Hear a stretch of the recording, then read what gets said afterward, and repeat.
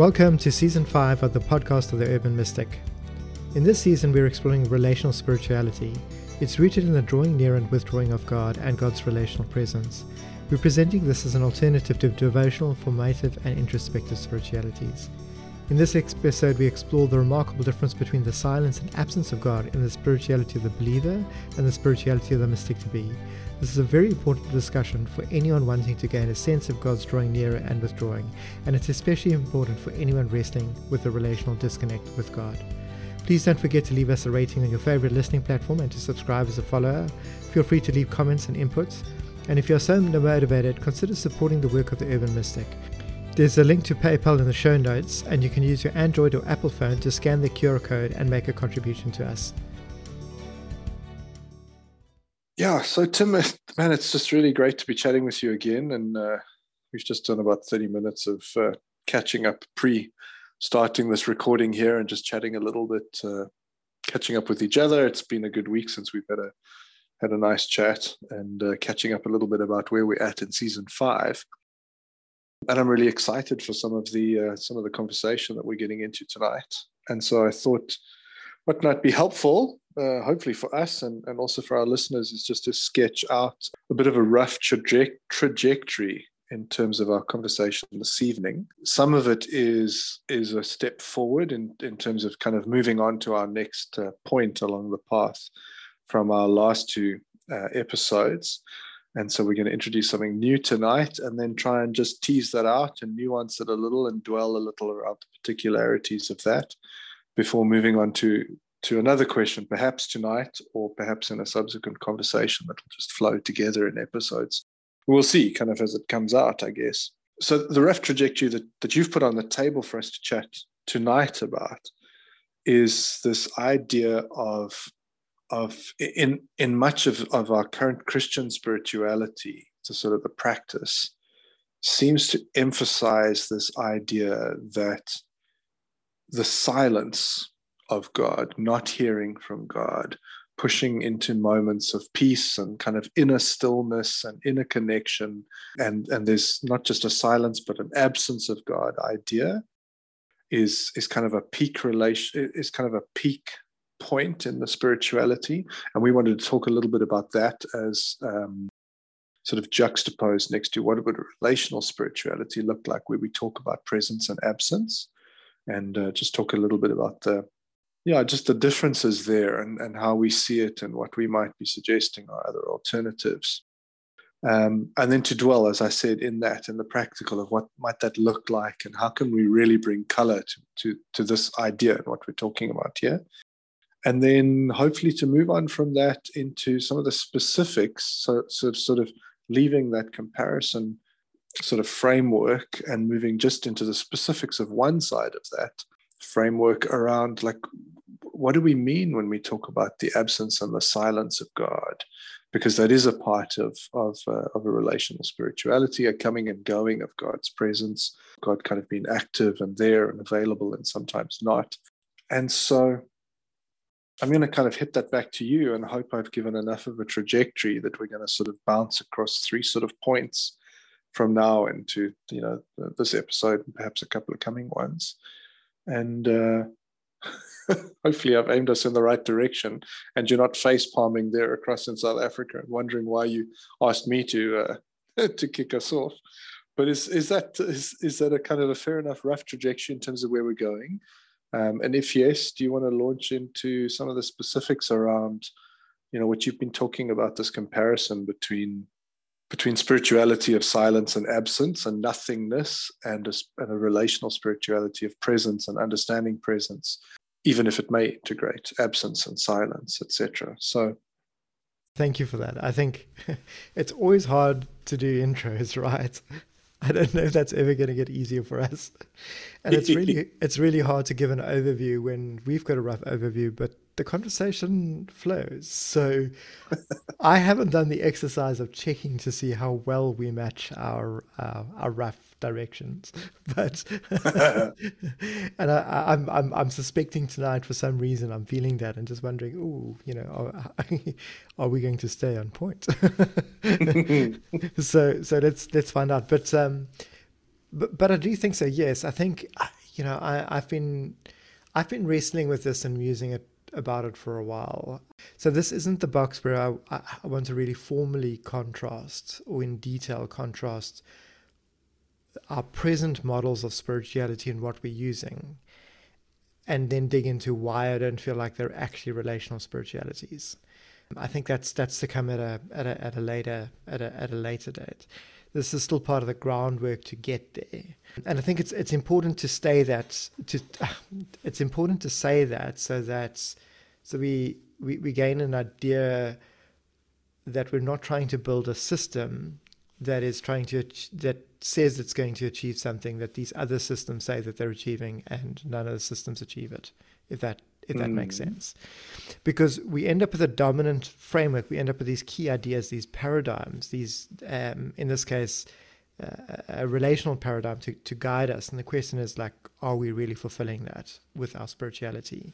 And when we summarize it in retrospect, we come up with these key statements. Well, this is what spirituality is about. Here's what we're trying to achieve.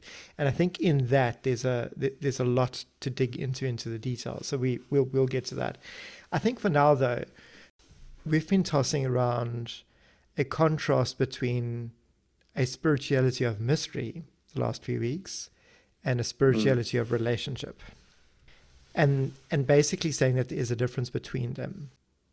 We've taken a look at relational dynamics and how they play out. The relational dynamics of a relationship that I have with myself, a relationship I have with others as in other people, a relationship I have within others as in ideas and objects and institutions and that kind of thing, which is different, and then the idea of a relationship with God. But with that, we nuance the idea of going, it's not as easy as just going, I relate to God, because I can be relating to the idea of God and not to the God who draws near in person. I can be relating to a go-between between me and God, and I can be thinking of that as my relationship with God, and it's not necessarily a direct relationship with God. And so what we're really putting on the table and chewing through is the idea that God wants a more immediate relationship with us, and we want a more immediate relationship with God, and that this is more akin to two people who are attracted to each other going, I want a deeper, more intimate relationship with you. And that's the box that we're putting it in and exploring. So we're taking the idea of God out of the absence of how do I love God? Well, I love myself. How do I love God? Well, I love others, especially the poor and the dejected and broken. How do I love God? Well, I love doing church. That's not the same in my books, because it's a go-between. And for God to draw near in person, to be known in person, is for a one-to-one relationship between us, or the me, and God. It's a one-to-one relationship. And I don't think we've got a mature, defined spirituality to get there. And so really the challenge is that we idealize silence to such a degree that, and yeah, I think you've put it really well in the conversation before, that the idea of God's silence is held as being the ultimate expression of intimacy, and it is likened to knowing someone so well that you can be silent in their presence and just know them and feel them and be with them, be that level of attunement with them. But I think that we put that in as the ideal, but we've got a silence that is not that, and we're talking about the silence that we do have as though it is that, and it's not necessarily. I don't know if that's too abstract, but yeah, I was going to say if you could perhaps take a pause if you're really there and just take a step back in terms of this silence that you're talking about that we have with God as this pinnacle, and take a run at that. What do you mean by that? What are we putting out as this pinnacle of our spirituality and silence with God? The pinnacle is put forward as though we don't really hear God. We arrive at an inner stillness with ourselves. We arrive at a state of inner peace, a state of integration, personality, and overcoming of brokenness, the ability to be present to ourselves and others, to see them without being triggered. And we go, silence, inner silence, stillness, peace. I am in the presence of God. Equals God.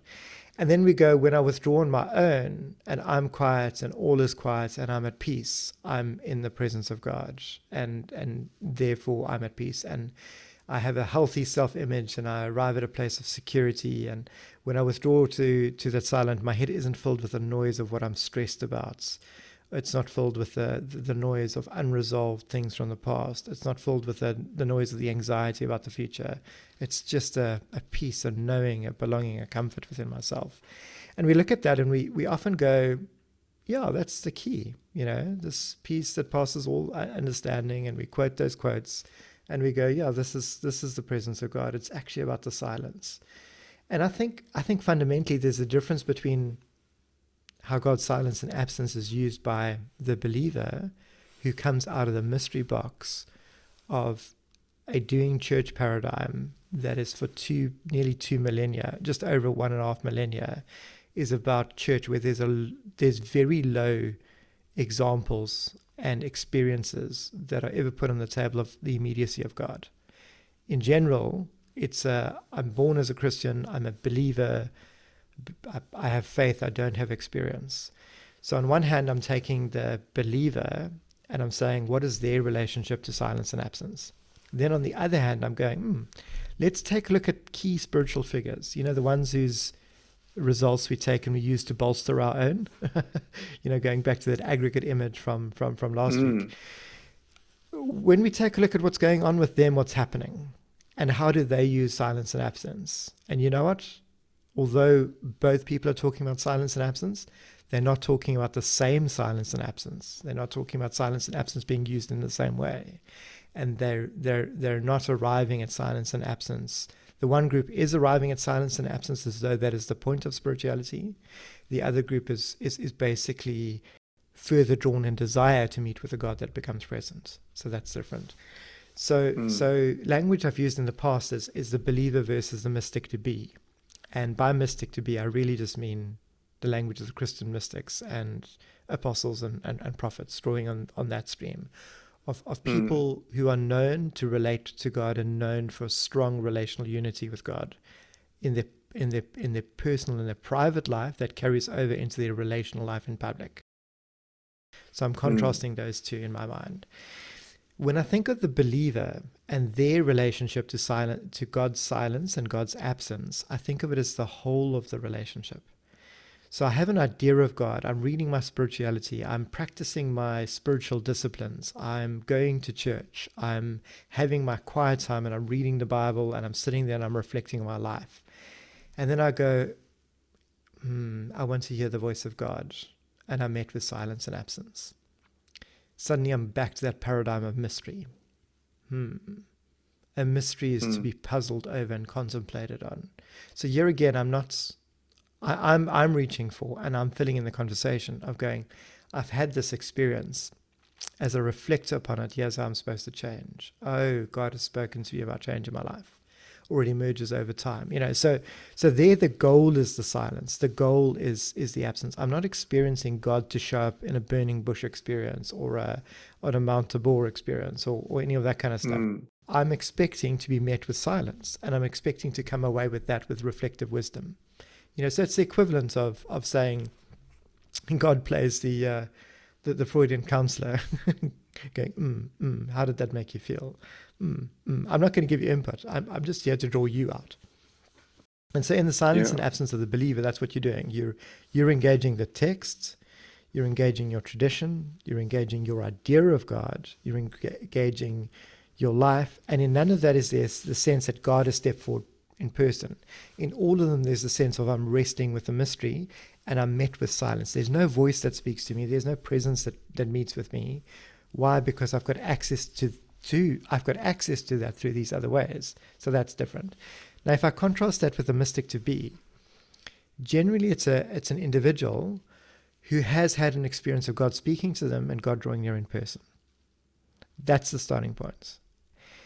So what they have is they have a sense of going, I have heard the voice of God. I have felt the presence of God. I've been in the presence of God. I felt the touch of God. And then they go to a place of stillness and quiet. But that's a locutional space. It's not a space in which them arriving at that space of silence and absence, they get all the benefits and bonuses. They get everything from the box of the believer. So there's not a contrast against that as though they're antithetical or they're at odds with each other or anything like that. It's going, I've got this, but I'm not satisfied by this. And why am I not satisfied by this? Because I've heard the voice of God, I felt the presence, I felt God's touch, and I've been in the company of God. And I know what that's like. So now, when they go to that silence and absence, they're drawn back to that silence and absence as a place of waiting on God to become present.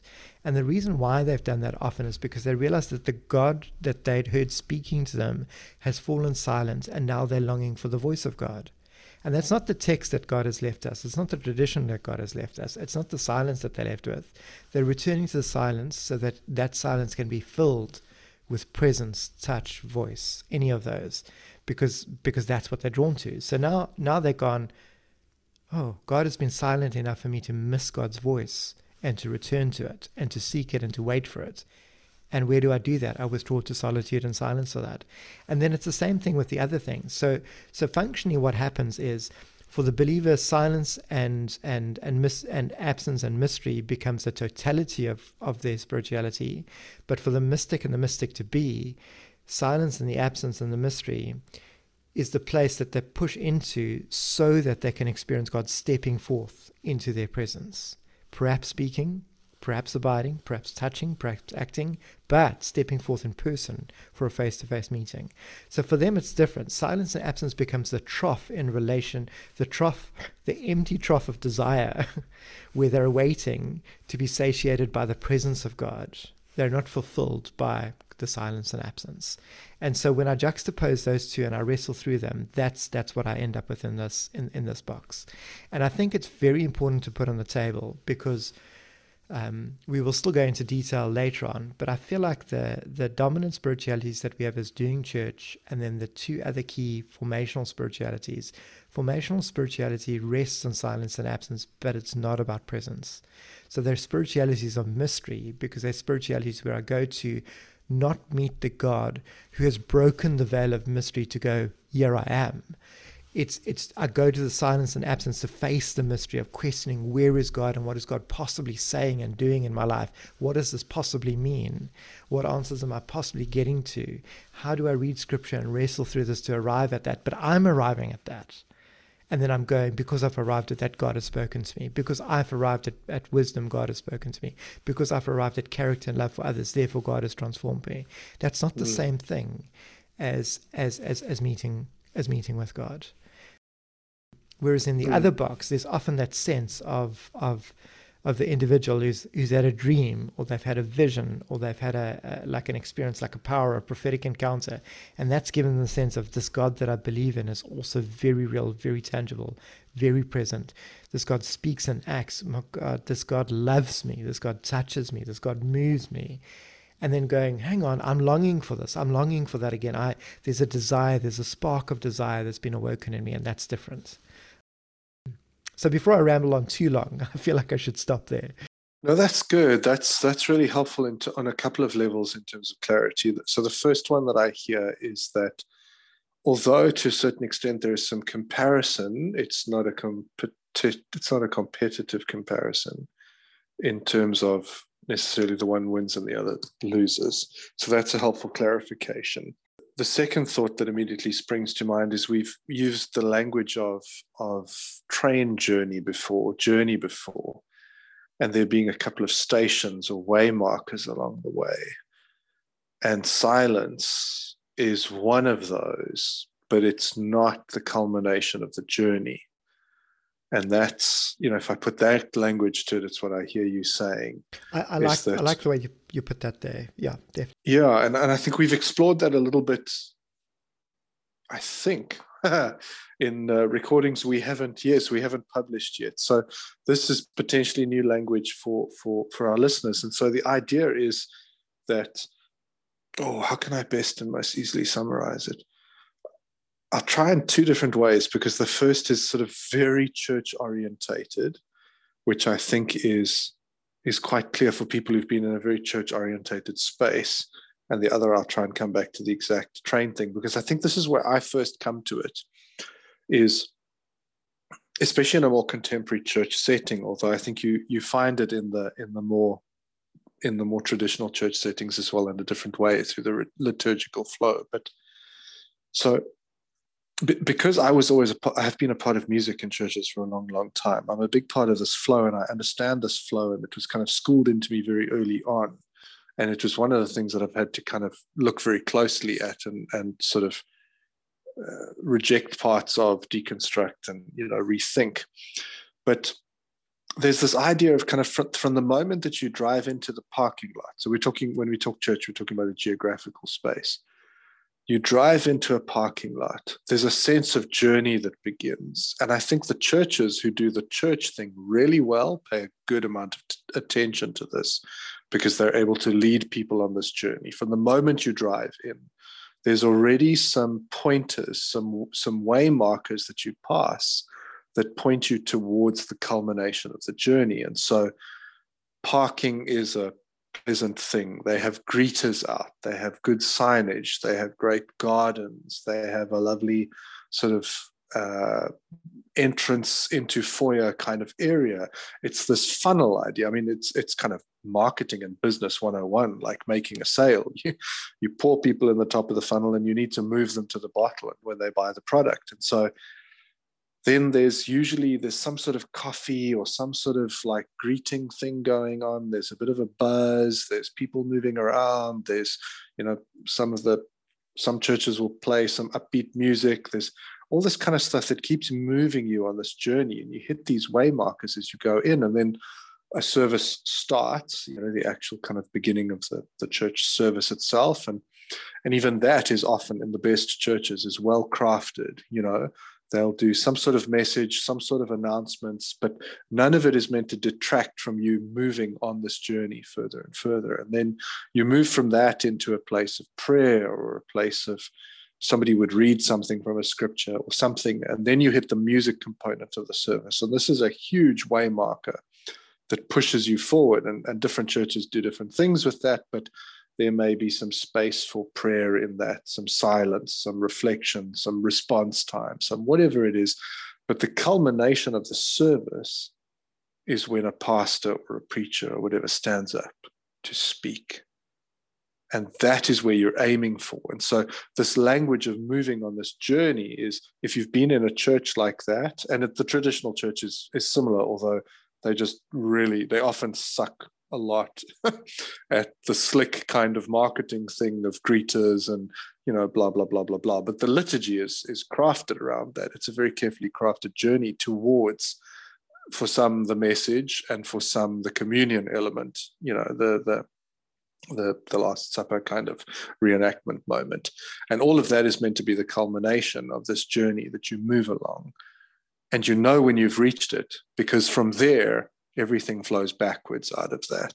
So that's the climbing the mountain. You get to the top of the mountain, and that's the meeting point, the sermon or the communion or whatever, and you retreat from that. And many churches will use that language of, we're a half time for our people, we're a stopping point, we're a refueling station, etc., etc. And they use this language of this destination that you reach, and then you go back out into the world kind of picture.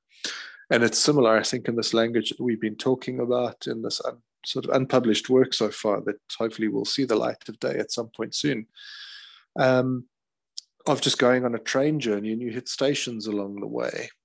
And that this spirituality, what it puts forward is that the last station, the top of the mountain, the peak, is that as long as you hit silence, you're guaranteed that you have kind of met with God. And I think it's the same, like as long as you hit that preach, or as long as you hit that communion or whatever, that's the pinnacle, you've met with God. And although that's more of a corporate setting, although, arguably there's a lot of individualism in the more contemporary sort of evangelical church setting, the spirituality is kind of the individual thing of like, as long as you hit silence, as long as you withdraw, as long as you come to quiet, as long as you empty your mind, still your breathing, there's all those sorts of things on the practical level that I hear you, some saying and some alluding to. as long as you get to that point, and some of the spiritualities, I think, also take it a step further and go, you can do that in the middle of your day, in the middle of the office, in the middle of a fight with a spouse and whatever, you're just, if you hit that space of silence, reflection, quiet, peace, stillness, etc., that's where God is, kind of, inadverted, in parentheses, guaranteed. You can do that, you can control that. But as you say, it's not a locutive space. It's not interactive. It's not relational necessarily, because it's all based on the individual and their ability to calm down. And at that point, I think you should just go and take breathing lessons from Wim Hof, the Iceman, because it's that internalized. There's nothing wrong. Again, like as you say, it's not a comparison thing of like right and wrong and good and bad. Like that guy's very good at what he does. And, some of these churches are very good, and the spirituality is very good at the stillness, etc. But the language of the destination of the train tracks is that perhaps there's another station. And as you say, the point of stillness is that, God can speak. And it's not that God would only speak, obviously, into stillness, but there is a journey towards a space of meeting, of waiting, etc. And that's a lot of what I hear you saying. Does that kind of resonate back off what I hear you putting forward? Yes, very much so. And in fact, the one thing I feel that what you're saying there highlights is that the silence that is reached is actually one's own inner silence. Yeah. It's very hard based on that. The minute we've got a framework for intra-relational experience and inter-relational experience, we get language for saying my own inner silence differs to relational silence in an interrelational engagement. And so with spirituality, where I withdraw to silence and solitude, the space of silence that I'm actually reaching is my own inner silence. For me to project that and say that's the same thing as the relational silence with God is a category error. It's a mistake. It's basically a reduction that goes back, I feel, to some complex thinking in the earliest 20th century around spirituality, where the essentialists have put forward the idea that the common denominator is the silence in this inner silence. So the notion of God, the notion of God speaking, is actually not essential, because what's essential, whether you don't believe there's a God or you do believe that there's a God, is that you arrive at this place of inner peace and silence, and that characterizes you and how you go about your living and loving. And I feel like that's been in the field long enough as a body of thinking for that to become established. And I feel like in some ways, if you practice the secularized mindfulness and you ended up in the same space, or as a Christian, you practiced your own practices and you got there, if you practiced with someone else that did that, you would get to see that you've got a Christian as opposed to a secular themed, as opposed to another themed version of your own inner silence. Really, it's not actually the silence of God that you're arriving at. It's your own inner silence and peace, and your own inner security in relation to yourself and your value, which transcends this very sucky Western materialist achievement and acquisition and affluence driven society. So if I arrive at peace there, I'm not necessarily, as I say, and as you say, arriving at the destination of silence in the presence of God. I'm just arriving at my own inner silence in the face of everything and life. I mean, sure, it can be God, but that's only in an abstract sense. It's not God in this interrelational. And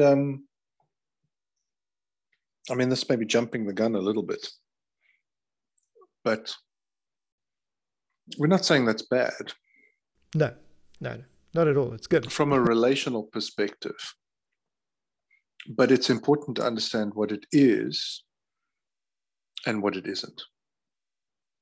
And so if you and I are in a point of conflict, and within that conflict, I'm able to really just anchor down within myself, I'm able to center within myself, I'm able to reach a point of calm, of peace. But it's a very active peace, because I think peace also sometimes a little bit misunderstood is just this kind of like blob passivity, sit in a corner thing. I don't think that's what it is. I think it's a very active it's like maybe not a hyper awareness, but it's a very deep awareness of who you are, where you are, what's going on, what's happening. If I can be intentionally and very deeply intra-connected within myself in that moment in terms of what's going on, then I potentially bring a very good version of myself to that conflict, right? But that doesn't necessarily solve the conflict, because that would require some sort of inter-dialogue, hopefully between my best version of me and your best version of you. And both of those would rely on individual intra-processes. And so it's not that those are bad so much as they're a very helpful prerequisite and sort of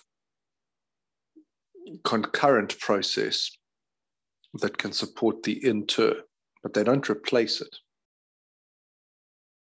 So I had an experience of this the other day. I've got a friend that I'm close to, and we've got an amazing ability to hold space for each other and really hear each other. But we've also got capacity to mishear each other and trigger each other. So we had a massive argument. And basically it took both of us dialing into our own inner space, our own interoception, our own recognition of how we're triggering off the other person and we're responding, and to dial that back for both of us. And we were able to get there because we both practice this, and we both choose through this. And I think that's an example of for me, it was an example of how two people can mishear each other. Both are spiraling, both are triggered, both are really upset. You start speaking, you start behaving differently, you get more aggressive, you stop listening to the other person, you start casting blame. And we both took a step back to go, pause, focus on where each of us is being triggered, and then transition beyond that to hear the other person deeply and take ourselves out the picture, so that we're not triggered by what they're saying in terms of the experience of how they got there, and then taking turns with each other. Now that was a very intentional space, but it was a very good thing, and it really helped us push into an inner stillness for ourselves, create an interrelational stillness between each other, peace, reestablish the connection, very human to human, like really humanize the situation. We really process stuff. I mean, like that kind of stuff really advances a relationship and builds a foundation to it. It ends up being really good. It's important to be able to fight and resolve, but it's very important to be heard deeply, not just to have things smoothed over. And so we were both able to do that and hold that for each other, and that ended up being really good. So for me, that's an example of how a practice of mindfulness, an interoceptive practice, interoceptive awareness, and cultivating that enables one in their own inner space to go, hang on, the person's not fighting with me, I'm fighting with me, and I'm fighting with them over how I'm triggered. That's not the same thing. Okay, let's unbundle from that. And I think that's a good example of how this wisdom stuff and this practice of contemplation, or practice of consistent reflection, does enable you to grow, and it's got to spill over into your relationships. And in that sense, I 100% agree that it is really good. It's really good because it enables you to be present in the midst of conflict as opposed to not present. It enables you to be present as you can be even more present to people that have got no capacity to trigger you because of social distance, or depending on what state that they're in, if they're really broken. It's not the same kind of interrelational dynamic, because there's a power dynamic involved there, and it's much easier to be at peace in a power dynamic when you're strong and in charge, right? We can all be honest about that, right? Whereas when it's mutual and the person is close to you and they trigger you, it's not as easy to do that. And I think that's an example of how one's inner silence and the practice of this kind of stuff helps. So one could go, oh, look, we can put that in the God box. Look, God helped resolve that. Or, peace was involved with each of us, that kind of thing. But it actually ends up not being, because the interrelational dynamics in that case was between me and myself, that person and themselves, and then us to each other. there wasn't a relationship with God or an input from God or an encounter with God or anything like that in that situation. But it is often easy to go, this flows out of, like, what is God really? What does God really mean? Well, God isn't someone you see. God isn't an activity or someone that shows up or anything like that. God is basically that which transforms me and my living and my meaning making, my relating to other people. And I think that's where I start going, no, again, we're not saying the same thing. That might have been a complete ramble, but I felt like it followed on.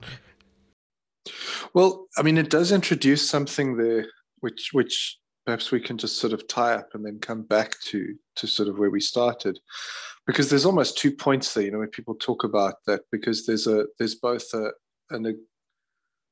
there's an agreement that it doesn't happen in the moment, but there's also a disagreement because there's language of moment happening there. So people will talk about that as if it runs completely sort of in line with the spirituality, which is, there's some growth and some development that God does within me that makes me this kind of person, so that in that moment, look, I'm skilled enough to be able to then do this. And I think that's what people claim often in terms of, it's almost sort of mentoring pre the conflict. And then in the conflict, there is an understanding of, well, it's just, Steve and Tim, and God has built into them through character formation and reflection, etc., the skill set to be able to do that. And so there are those two people active there. But kind of in disagreement to that, there's also the language of in the moment. You see, God did something there. That's presence, that's agency language. That's not God. It's a bit of a strangled path, basically, back to, well, God was doing something earlier on in some sort of quiet time moment that then allowed this to flow out. The language is as if God is there, which is interesting because it's both speaking about God being active and present and acting, but God isn't. It's like, if I picture the scene, it's almost as if what we're talking about is Steve and Tim in a room and they're arguing. And God is like just a little old lady, just kind of wandering around in the background, tidying things up, raising an eyebrow here and there, and somehow that has an influence on the interaction between these two people. And I don't think that's not what we would be talking about from a relational spirituality. It would be, the simplest example I can think of is God sitting down as mediator between Steve and Tim and going, okay, I'm going to intervene here and say, Steve, you need to be quiet and listen to what Tim is actually saying. That's, I think, more the language of a relational spirituality in terms of God being present in an interaction, etc., etc. I think, if I'm right in what I hear you saying. Yes, absolutely. Yeah. But if we come back to what we're talking about there, the difference is in terms of, the formative sort of type stuff. Yes, the silence is kind of intro, etc., although it helps the individual.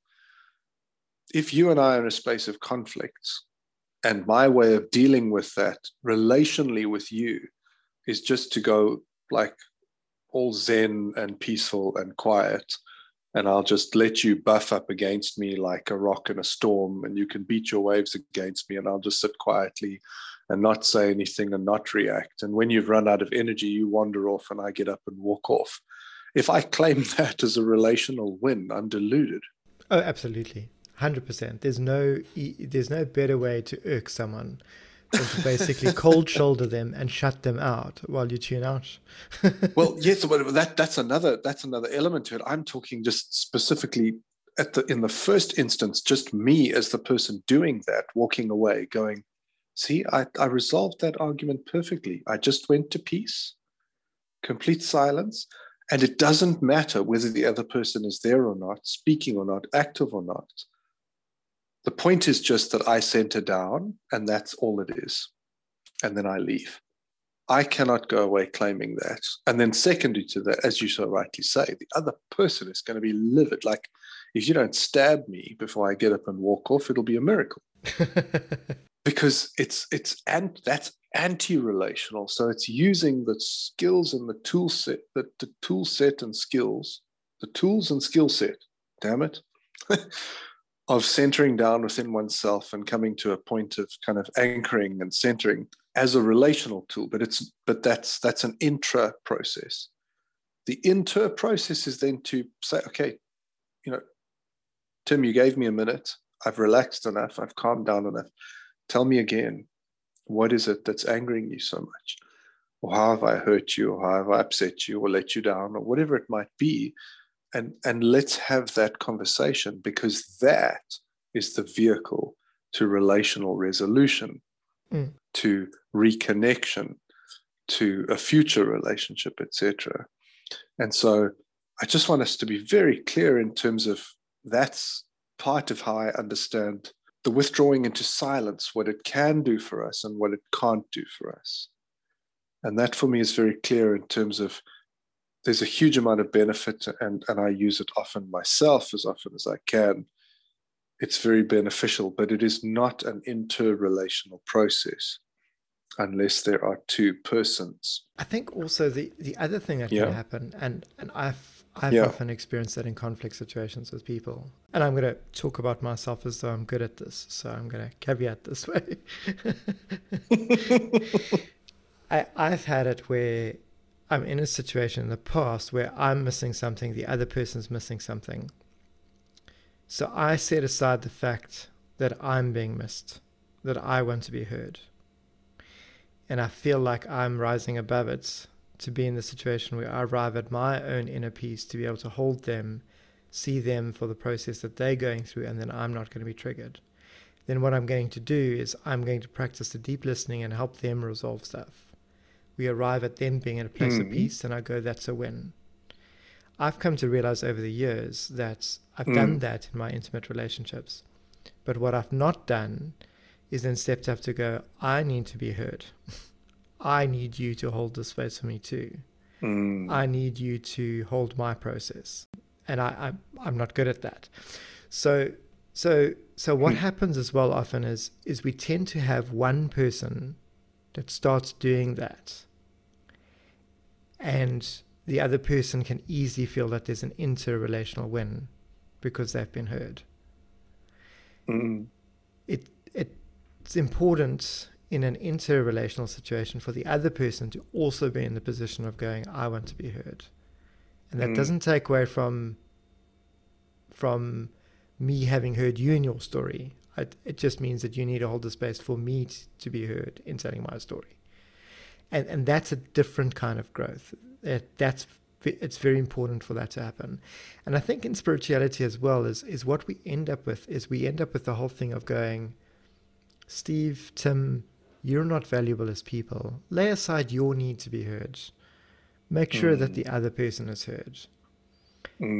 There's only so long someone can practice that before it starts eroding their sense of value and their sense of personhood.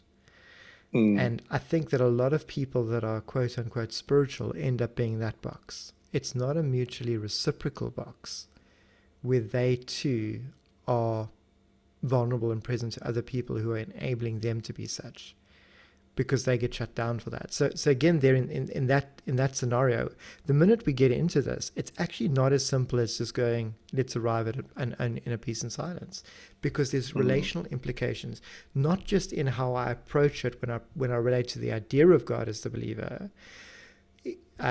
It's also as to how I approach it in my relation to other people that I'm seeking to arrive at the state in. Because often it's a state that one is. It's a very challenging state to be in if one minimizes one's own needs, one's own desires, one's own will. And I think that what we actually have when we have got spirituality and we look at that, all of our own will, our own desires put in the sin box, and it must be eradicated and suppressed. So we've got a spirituality of silence and absence that reinforces this and basically eradicates the person's own sense of selfhood and their own value and their own agency. And it actually ends up being quite dysfunctional and abusive towards them, even though they become their primary abuser in becoming spiritual. And so I just want to clarify something here. So I hear you talking about the human to human element. But then I think you're also talking about the human to divine, where you talk about the sin box. Are you saying that people will interact in some way, qualify this later, relationally with God as well, from the self-abnegation? It's not about me, it's about you, God. So I'll relate to you from the position of it's only about what you want, etc., etc. Are you going that far as well? I'm going that far as well. And what would you say about the reverse as well? Would you see that as well in terms of, in my relating to God, then, and I imagine this probably plays out at a very sort of, maybe more subconscious level, that it just seems like a natural follow-on for me. It's, people are experiencing relationship human to human where they are suppressing needs and allowing other people's needs to show up. But then potentially in a spirituality, showing up with God where it's silence and they show up in terms of their own centering, etc., etc. Does that sound like the reverse of that, where they show up with God and only their voice counts, only their needs, and there's no space for God to speak? I think it's quite interesting because that's often the case. I think if we consider as noise and as what's vocal, it's often we're making space to talk to or at God, but we're not making space to hear. Then we grow beyond that, or what's put on the table is we grow beyond that to, you need to get to the silence bit. But in the silence, we're not necessarily making space to hear God. It's in the silence that clarity about who we are and what really motivates us emerges. So I feel like there's a healthy progression there in terms of spirituality, in the sense of, instead of denying my emotions and my needs and my reactions, I gain an understanding of what's driving them. In gaining an understanding of what's driving them, I become free of them and I become free to fulfill them in a healthy way, right? So there's growth there and there's health there. But in neither of those cases are we working with the relational presence of God. We're working with my intra-relational presence to myself, or my intra-relational presence to my idea of what God would prefer me to think like to be a holy person and behave like to be a holy person as opposed to a sinner. The one is a suppression of the self that doesn't allow an evolution into healthy desire and an overcoming of dysfunction. The other one basically goes, it doesn't matter if you fall off the wagon, own the stuff and grow through it. The end result is the same in both. The one is actually just healthier than the other one. So I think I'm landing at that. But then when we arrive at the relationship to God as well, what we often end up with is, but I don't need God to speak, because that's a need and a want. I must release that need. And again, there I'm minimizing my needs. That's like saying I'm arriving in an intimate relationship and I don't need that hug to affirm me, because I've got such security in myself, I don't actually need intimacy from my partner. And I think that's where it is. And there possibly isn't a direct connection in this conversation to arrive at that as a conclusion. But but I feel like that as a statement is really important. Is that because our spiritualities are spiritualities of mystery, we're not arriving at a spirituality of inter-relational engagement with someone who also has relational needs of us. And that's someone being the divine someone who has a need for a reciprocal relation for us and is a one for that. And who basically put us here to discover that and enter into that. And it's the same then with the silence. So I would say the mystery and the silence are separate. Yes. Distinct things, but there's a similarity there then, in terms of, if I arrive at the silence in the same way that I arrive at mystery, there is no need for a reciprocal relationship here. It's not about that. Verbal or non-verbal reciprocity. It's not about reciprocity at all. It's about, as long as I center down within myself and I come to a space of calm and peace. And I think I often steer towards the control element of this, but that may also be a bit unfair at some point. It's not necessarily an evil intent of, then I control the whole thing and then I'm safe, so much as it can just be I don't know, And I would have to think about that perhaps a little bit more. Whatever reason it may be, to just settle at, it's just not about hearing another voice, but only my own, and the wisdom of myself coming echoing back to me from my own voice as it sort of echoes around the inside of my mind, inside of my skull. I think it's possibly at this point that it's possibly good to go into the point on the ever-presentness of God and the sense that we're never outside of the presence of God versus, God draws near in person and withdraws. So we do experience the absence of God, and we perhaps even experience the abandonment of God. Because I think here, what happens in spirituality as well is the notion that you arrive at the sense of inner security, and part of that is the sense that, well, God is present everywhere, everywhen, in everything, and to everyone. So really what's missing is whether we dial into and are aware of that ever-presentness of God or not.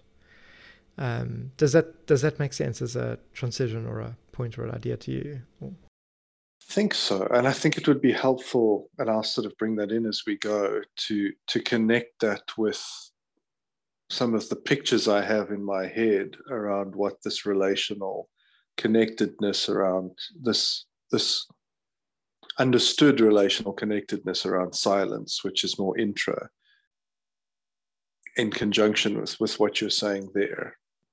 That's very vague, but hopefully it'll make more sense as you carry on. I'll insert that as I feel like it seems to make sense. We've got two things that are very important to bear in mind, because I don't think that we have discussion about this, and I don't think we don't let people actually embrace this if that's what they're going through, because we want to shortcut that back to the security that God is everywhere.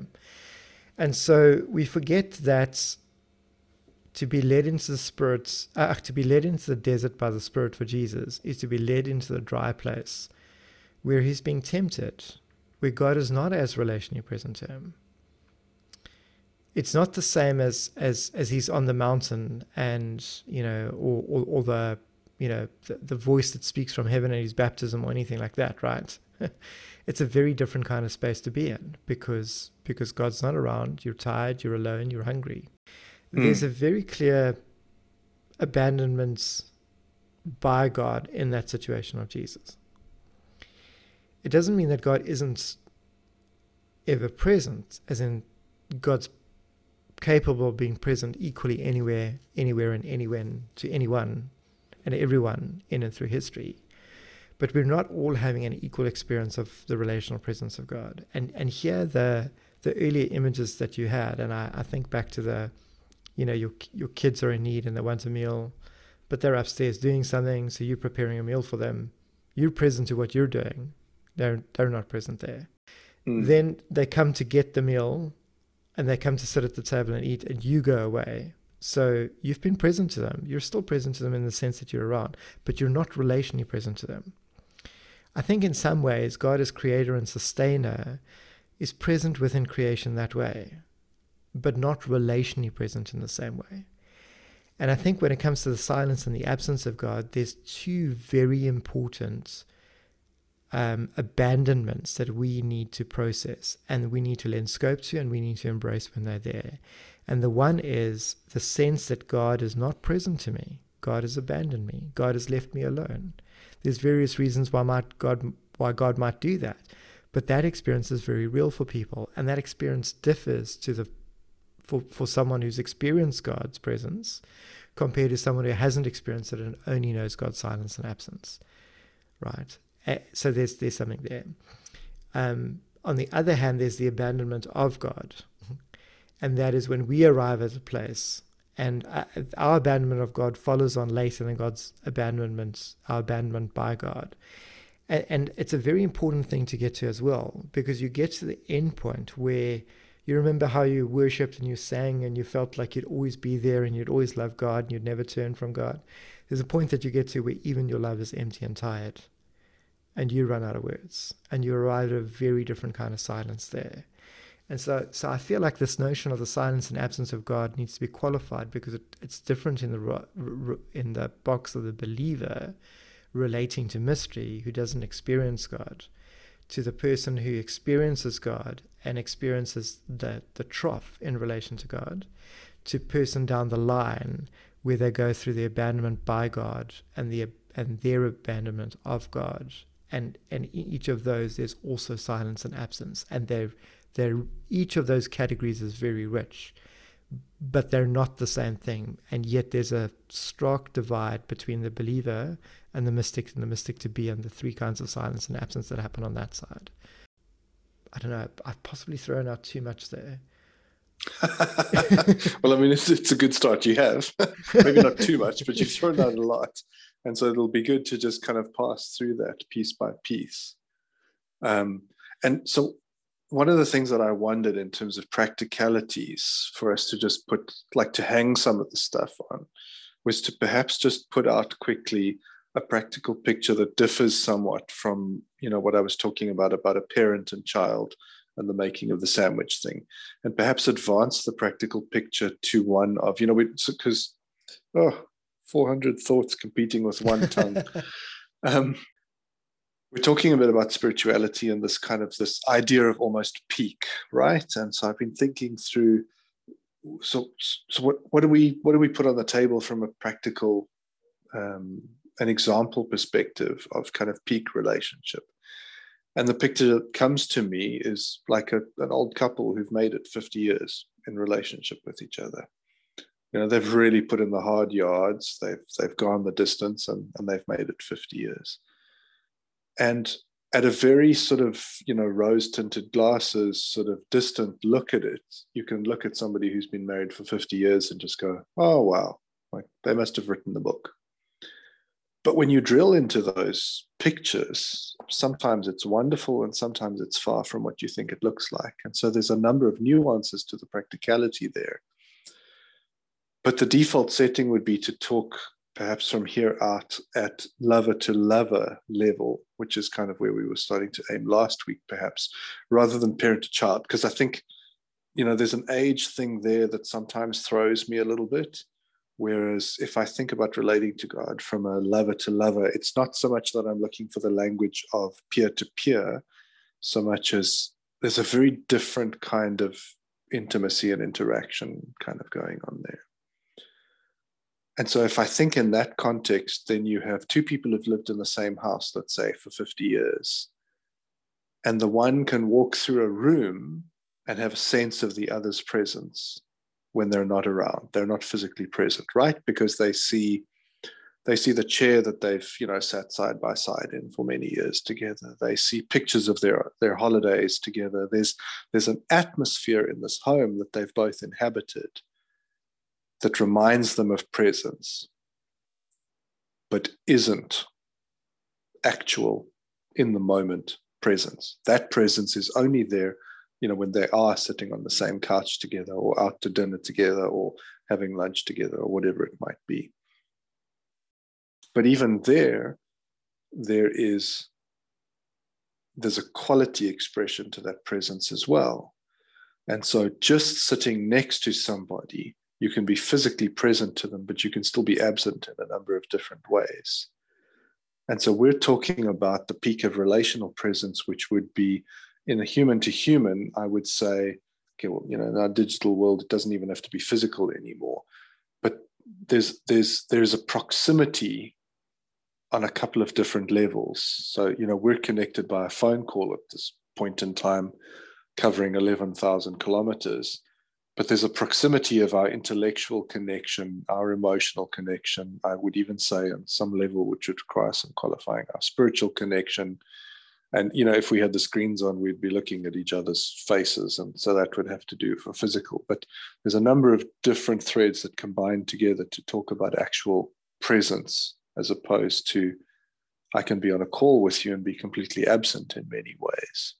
And perhaps that's just a helpful starting point to start unpacking some of what you're putting out there and just hang some of it on those, those sort of practical pictures, if that helps. Because then we can come back and talk to specifically those two things that you're putting about, the absence by God and the absence from God, and some of the other things, because that it's really vital to be able to tease that out. Yeah. Well, I'm suspecting that the language of the abandonment by God and the abandonment of God is possibly a step too far for tonight. I feel like it's important to I just want to acknowledge that, but really when it comes to relational, to God's ever-presentness and relational presence, I think that there's a vital difference between the two, because I feel like people are always going, yeah, but you arrive at God's silence and God's absence, but God's never actually absent from you, Steve. So how, so that's, the idea is uncomfortable to me. So God's never absent from you, as opposed to, well, then why does it sound like when I'm trying to pray that no one's picking up the line? Then the response is usually, well, it's not that no one's picking up the line, because God is always hearing. So God is always hearing you, Steve. But that's not actually what you're experiencing. Yeah.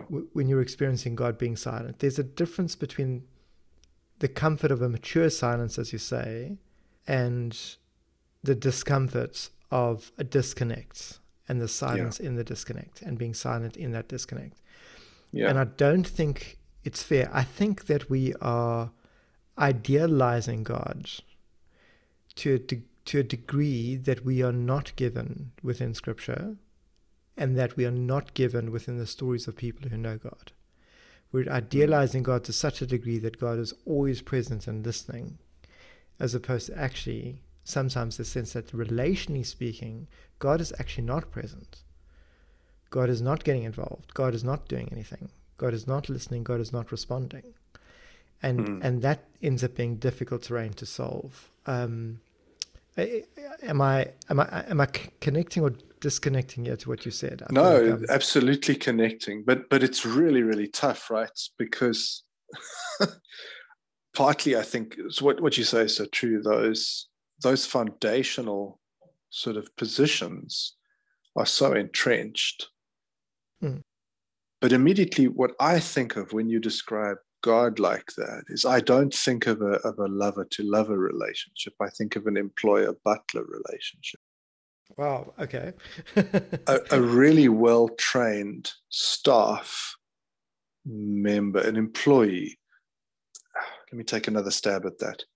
Somebody whose position in a household or in a business or whatever else it is, to be continually customer-facing, attentive at every moment to a need, picking up a need before it's even voiced. That's service staff. Those are butlers. Those are like really high-priced stewards and stewardesses. Those, like, I've been watching this, I don't know, I find it fascinating series called Below Deck, which is all these huge luxury cruise yachts that people spend like $200,000 US to go away for 3 nights on these ridiculous liners. And it's like 7-star service and you get whatever you want. But what's so fascinating is watching the crew interact with these people. And it's quite heavily staged, I think, and somewhat scripted, et cetera, but it portrays the kind of the life of what's going on there really well. And the staff who work these yachts, they have no life, no personality, they have nothing. And what I mean by that is in the eyes of the people paying their salaries. Yeah. So if you come onto that yacht and you behave like an absolute idiot, the staff are paid to be attentive to your every whim, to not contradict you, to not tell you you're an idiot, to not tell you when you're going too far. They're there just to be attentive to all your needs. And they are asked to suppress all their needs, sleep, basic human interactions. There's some incredibly embarrassing lack of dignity moments where you just think, how can a human being speak to another human being like that, or treat them, or expect that, or whatever it is? And you go, okay, that's not a peer-to-peer relationship. And then you see all of the breakout and the breakdown because of that, where human beings are interacting with each other and the one is being paid to suppress, what it means to be human. It's so fascinating. And so when you talk about God as being, always on the line, always there, always listening, always ready, etc., it sounds like that's the picture I get, is the service staff orientation. But that's not a lover-to-lover orientation. it's more equal, it's more nuanced, it flows a lot more. And I think it's also worth making a distinction between a relationship and relating to people.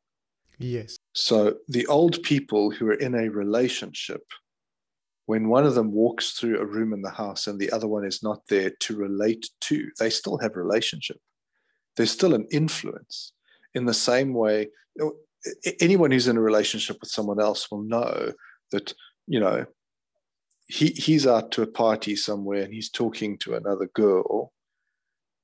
He should be feeling the influence of his absent partner there, in terms of, like, there are ways in which we relate to each other that you don't share with others. That's part of the exclusivity, I think, of, sort of one-to-one sort of monogamous relationships. And so there's an influence from the relationship, but that's not a present, the two people with each other having a one-on-one, relating to each other, relational experience. And so some of the things that you describe, and I think back earlier, for example, the character formation, that can be a part of a relationship with God, absolutely.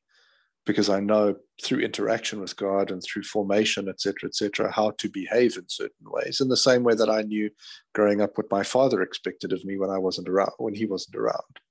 But there's a big difference to claiming influence of relationship in absence is the same as the actual presence of the other and a one-to-one relating to each other moment. And I think that's also part of the nuance that is missed, and perhaps why we don't know how to talk about absence, because we talk about relationship as if it's a continual relating to, but it's just not true.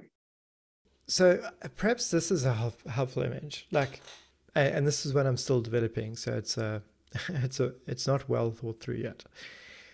Spoiler alert, all listeners, these are real-time conversations. Totally. Carry on. So when you've got a spirituality of mystery, it ends up being like having an event where a person is the person of honor that is expected to be there. So say there's 50 people that get together, and there's a person of honor that's invited, that's supposed to be there, but that chair remains empty. So everyone talks about and shares stories about that person of honor, and they go, we've had a wonderful time with them, we've met with them. They might have been silent, they might have been absent, but they were really with us in spirit. We really remembered them. They really influenced us. In fact, our conversations were about them. So we were spiritual because we were God-oriented. We were that.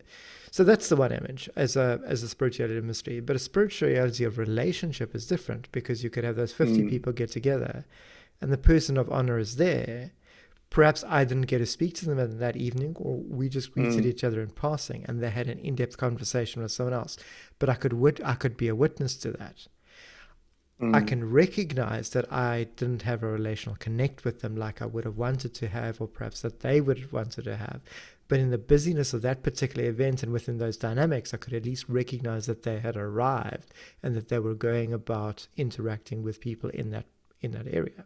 And so when we're talking the language of intimacy with God, we're not saying in every gathering, if, assuming one gets to the gathering thing, we're not saying that in every gathering, every single person is going to have equal face time and quality and consistency of connection in that event. What we are saying is that God, as the person of honor who arrives, is going to be present and active, moving amongst the group, and we can be witness to God moving and doing things with people. In that, it's not to go, God is not available to me. It's just God is going about doing other things. I can join in with them. So we've got those as the two different boxes when talking about a spirituality of mystery and a spirituality of relationship. And I think that's quite key. But then the other thing that we're doing is, because we're reducing it to the one-to-one box, we're not starting off with the collective gathering and going, we need to be successful at the collective gathering. And if we're successful at the collective gathering, whether that seat is filled or that seat is not filled, we are still being successful. Why? Because we are meeting about God.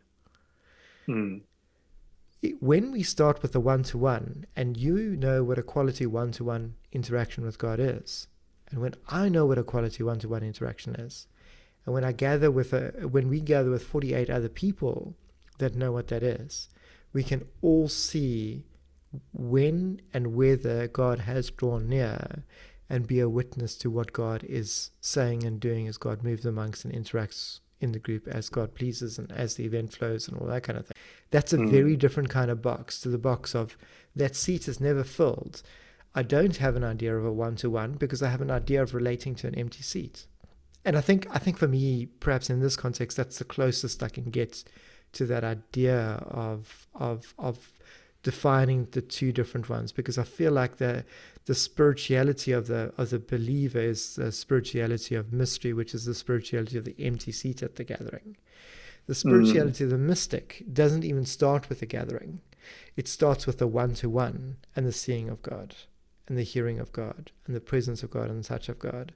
And then when it moves into the community, it's able to recognize whether God has arrived or not. But in recognizing when God arrives and is present and active, there's the ability to recognize and see what God is doing and be a part of it and be a witness to it, or even participate and join in on that. But there's equally the ability to recognize when God recedes and God leaves. And I feel like one of the problems with the fact that we start with this language of mystery is God starts arriving. We end up with a breakaway movement from another movement, and we've got this thing, but we're not willing to recognize when God withdraws. So then we draw on the language of institutions and what has come before to replace a nascent spirituality of relationship that has never been developed into something, again with the spirituality of mystery, as though mystery is relationship.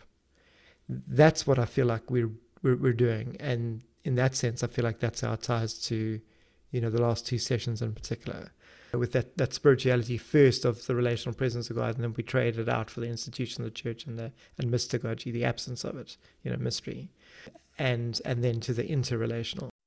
It's difficult because it stretches the picture of one-to-one, lover-to-lover language. Yeah. Which is where as soon as you move from one-to-one into group, sort of talking about group, sort of collective experience, it's very hard to continue to use that language of one-to-one, lover-to-lover experience. I'm actually wondering if this is a conversation we can resolve tonight. I don't think it is. I can't see it as being, I think it goes a lot deeper than that, but it is interesting to just tease out some of the threads at hand there in terms of that. I'm wondering whether there's more to say around the silence and absence. Is there anything else that you want to add there in terms of understanding silence and absence, and what do we mean by that? Or if that's also a conversation to come to. Sure, I'm gonna borrow your statement from earlier. 400 thoughts competing with one tongue. I think silence in this sense is a topic about which much can and must be said. And I think that there is more. Yeah, the question I have is like I'm just wondering how to follow on in terms of the thread and the outline that we had. Because I feel like we're trying to hold the idea of the ever-presentness of God together with the silence, when what we're unable to do is recognize whether God is listening and drawing near and wants to speak and do something or not. And we're basically trying to go, no, God is here, instead of being able to recognize that God is not here. You see, I have this gut feel that we have an inability to recognize whether we've got an inability to admit that we might not trust God. We might not be comfortable with hearing God's voice.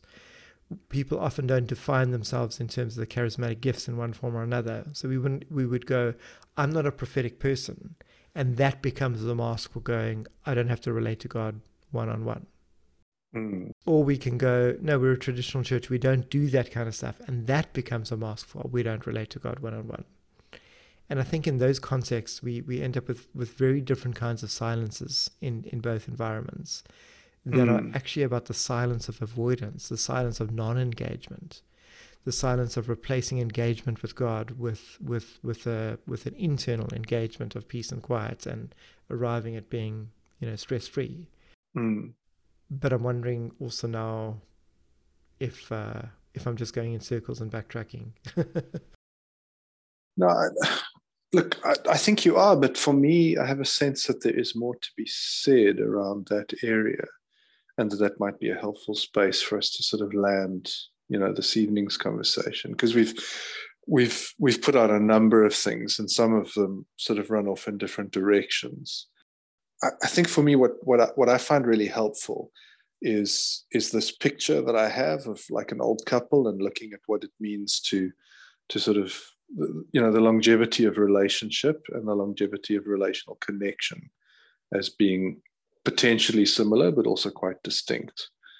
And one of the experiences I had that drove this home for me was it was a real privilege, actually, of the end of last year. I spent some time with a couple who'd been married for 44 years. And so on the surface, to all, intents and purposes, these were two incredibly happily married people. They'd been together for 44 years. I mean, how the hell do you stand each other for that long if you're not happy? And the wife actually asked for her and her husband to come and chat with me, and basically sat down and had never said this to her husband, but between the three of us, as we sat there in the room, she said, I need to tell him, and I don't know how to tell him, that I'm deeply unhappy with our relationship, and I don't actually want it anymore, or it has to change.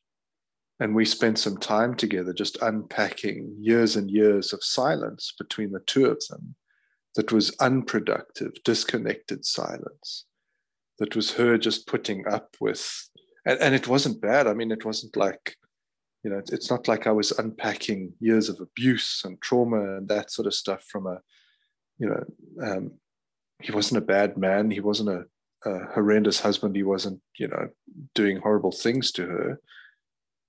They just had silence and disconnect.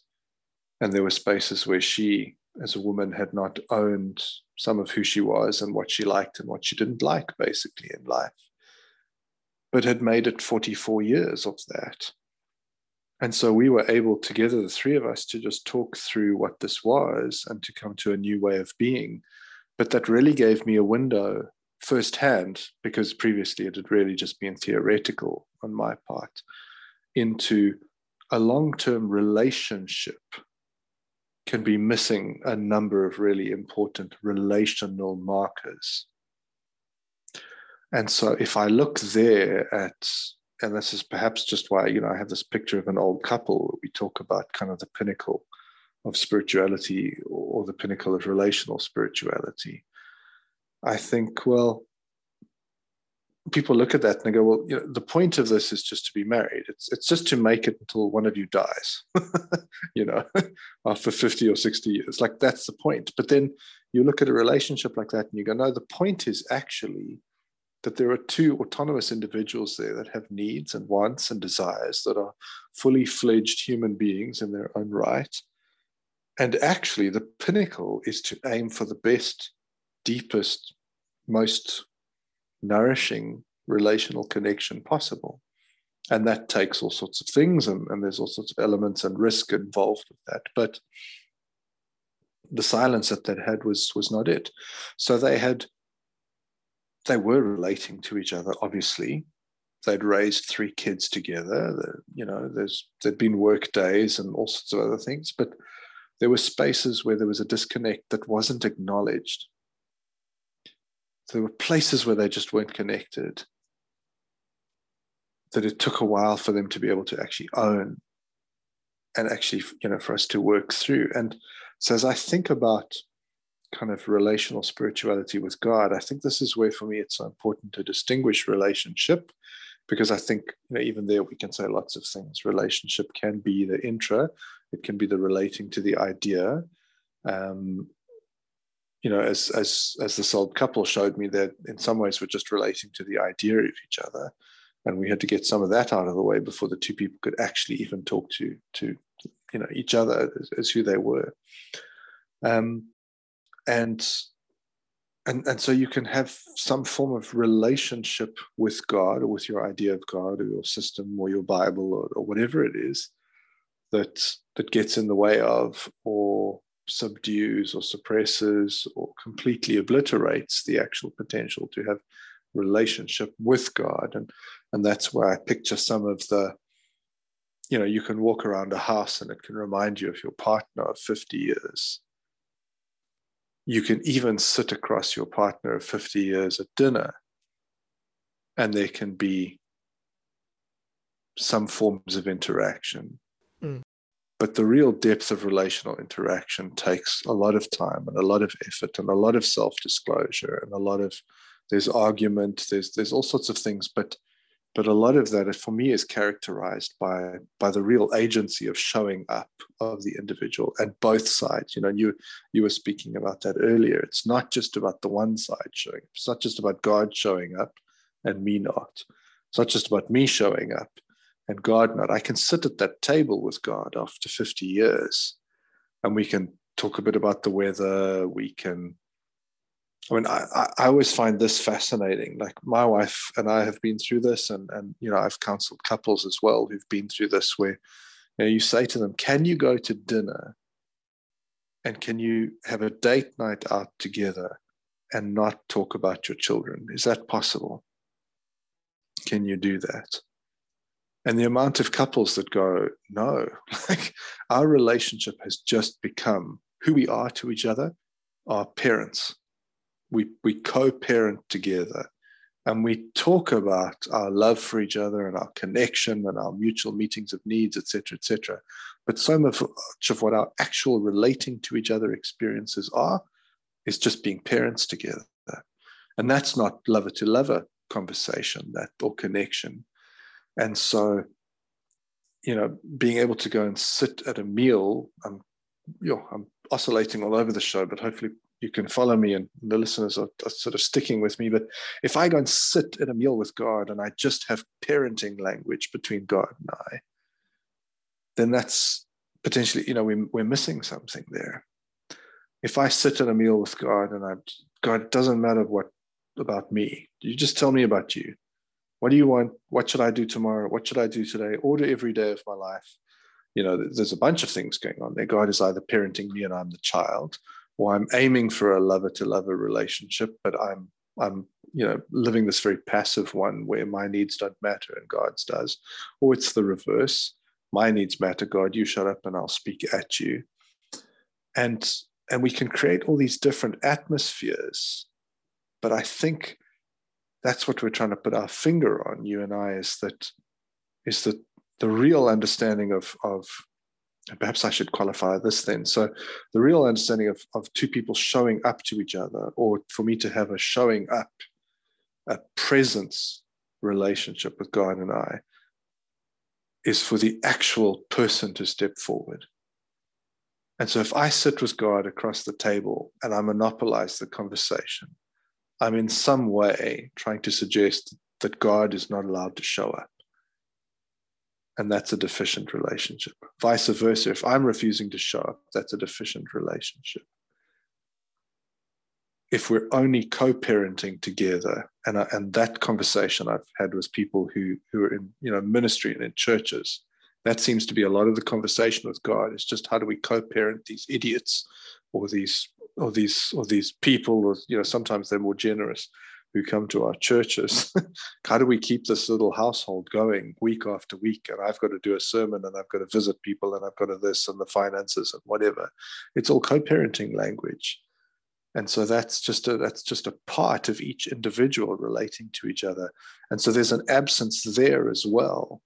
Even though you live in the same house, you're kind of greeting each other as you make coffee or breakfast or whatever, there can be a this for me it's quite murky, but it's the best way I can understand the kind of the constant God's presence is always there, create a sustainer picture. I can pass God in the hall. I can say, make sure you pick up toilet paper today. Okay, great. And that's more of a creator sustainer picture, this omnipresent God, as opposed to You and I are not connecting. We need to sit down over a meal and talk, or we need to have a fight, or we need to go for a long walk, or we need to talk about the things that really matter to each of us and really, really, really take that somewhere. So I don't, yeah, it still feels quite murky for me. I don't know if that's helpful, but No, I find that's very helpful. I think one of the things that I notice quite regularly when speaking to people is that people feel like that dissatisfied person in the relationship.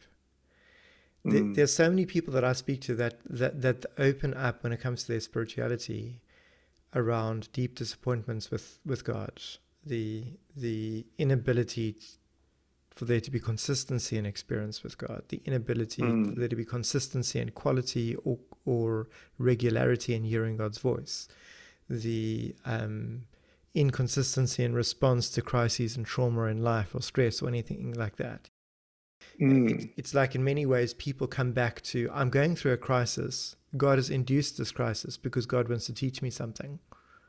Again, their defaults to the mystery box to replace the voice of God and replace the activity of God. So there's layers there that I feel are really important, that in many ways, the longer we stay in a relationship, the more the relational disconnects are highlighted. The longer we're in a relationship of faith to the mystery box of God, the more relational disconnects we're going to have, and I think the more dissatisfied we're going to be in the long run. The introduction to the presence of God is an introduction to the passionate God who pursues us to connect with us. The more I play into an ambivalence of that and the more I reject that, the more I'm going to land in a particular direction. But the more that I'm drawn to God through that, and the more I pursue God through that, and the more I interact with God in that fulfilling way, I'm going to land up with a very different kind of spirituality. But I think for most of us, and for many people that I speak to, they can think back to that moment where they experienced God and they were ignited in passion for God, but then they lost it. And then they've been told that a mature spirituality doesn't rely on that passion, doesn't rely on that passionate connection, that passion fades in time and you don't end up with it. And I think if we applied that thinking to relationships, like many people do, you end up with people after 44 years walking into your office going, I think I'm done with this. And the other partner is God going, I've been here all along. And in that sense, yes, we're talking being here all along, but we're not necessarily talking relational presence all along. And we're not talking about reciprocal relational presence. You can still have God pursuing, and the other person's never faced the fact that they go, like this. I've been in relationships where I was always accused of, I remember being accused, you're not spontaneous in trying to tell us to God. But I do think spontaneously going, hey, should we go for a movie? Or should we go for a meal? Should we go this? And I'm constantly told no. So then there's an interplay of going, hang on, at some point I had to own the fact that I am spontaneous. I'm just shut down. But I'd internalized that in a relationship, and I stopped putting spontaneous things on the table. But I was always held as though I'd never been spontaneous and I never put those on the table, and that wasn't true. And so it's very important that we process things relationally. And I think that part of the journey of spiritual accompaniment is processing the relational disconnects that we have with God and coming to understand where that is the case. And yet I think that is still different to the recognition that because God is ever present and omnipresent in that sense, that's not the same as God being relationally present. And I think that's something that we've got to tease out a little bit more. And I just don't think I have capacity to do it now. And that's cool. But that's really vital what you say, because if I was to sit with two human beings and the one is to go, I'm wanting to be relationally present to this person and it's not happening for me. And the other is saying, yes, but I'm always there. Okay? In the human to God thing of what you're talking about there and what I'm hearing you saying, it's, just give me a second. I had it exactly there. You cannot, if in the spiritual accompaniment that you're talking about, if you're going to sit with someone and help them process their disconnect from God or feelings of silence or absence, etc., it's to not allow, this is perhaps strong language, but the cop-out or the hide behind, but God is always there. Because if I'm going to sit with two people, I'm not going to allow the second person to speak with that voice of, but I'm always there. Because there's a disconnect. And so if person A says, yeah, but I'm really wanting to connect and I don't feel it's working, and person B says, but I'm always there, that's not the end of the conversation.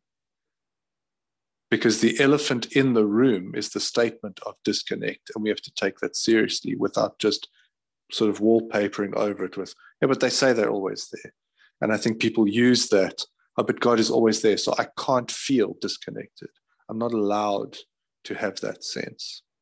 I think you're 100% spot on there. And in fact, what we often have is people going, I feel I'm disconnected. I don't feel that there's a relational disconnect. People that are invested in the faith and the institution as the leaders in that are often the people that defend and counter and go, no, God is always there. It's you must be missing it somehow. And that becomes quite a dysfunctional dynamic to be in, because someone going, hang on, I don't feel like I'm connecting with you, is putting forward something very vital and something very vulnerable. Yeah. I don't want to be the person that shuts someone down in that position. Yeah. I did think this was going to be an easier topic to have, oddly enough, because I'd thought about it. And I'm again just realizing how naive I am perhaps when it comes to this. Well, let's balance that naivety with, I think, a sense of excitement that there is so much to talk about. Yes.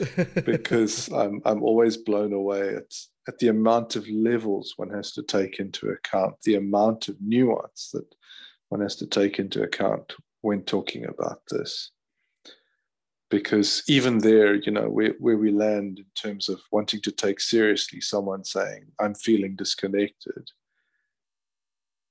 it's an incredibly complex statement, because you can do the entire process and discover that the person who feels disconnected is somehow disconnected through behavior that is self-disqualifying.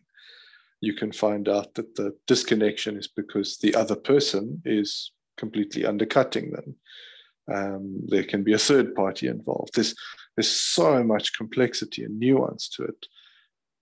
But it starts with taking those statements incredibly seriously, as I believe any healthy relationship does take. And it's something I've stood by for a long, long time.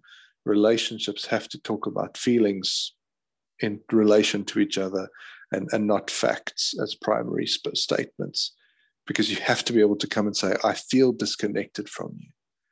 And somebody can't counter that with a fact and go, but we live in the same house, so get over it, because that's just relational death, And you have to be able to take that seriously and go, okay, well, let's take seriously the fact that you feel disconnected, and let's dive into your experience and tell me about it, and I'll take it seriously as believing you, as being the expert in yourself, etc., and then work through all those levels of process, and then the other person is allowed to speak, and you bring that onto the table, and you crunch and you process.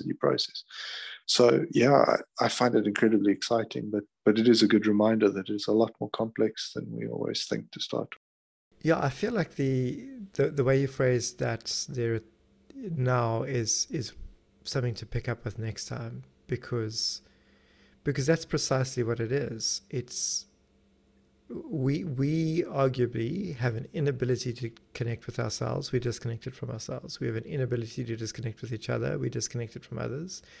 Same with the cosmos, same with God.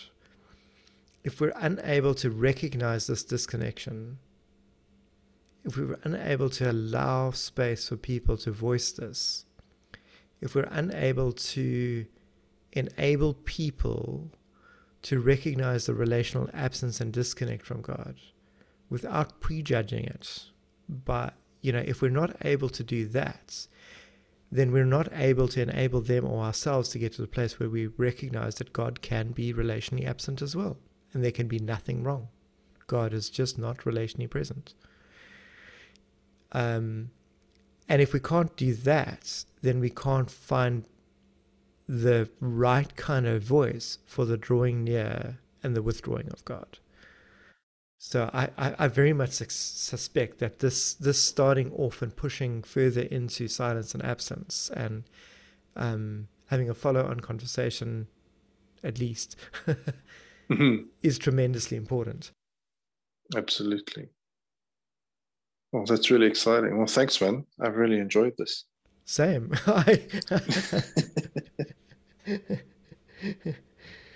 Yeah. I must admit, I'm quite blown away by how broad this category has opened up.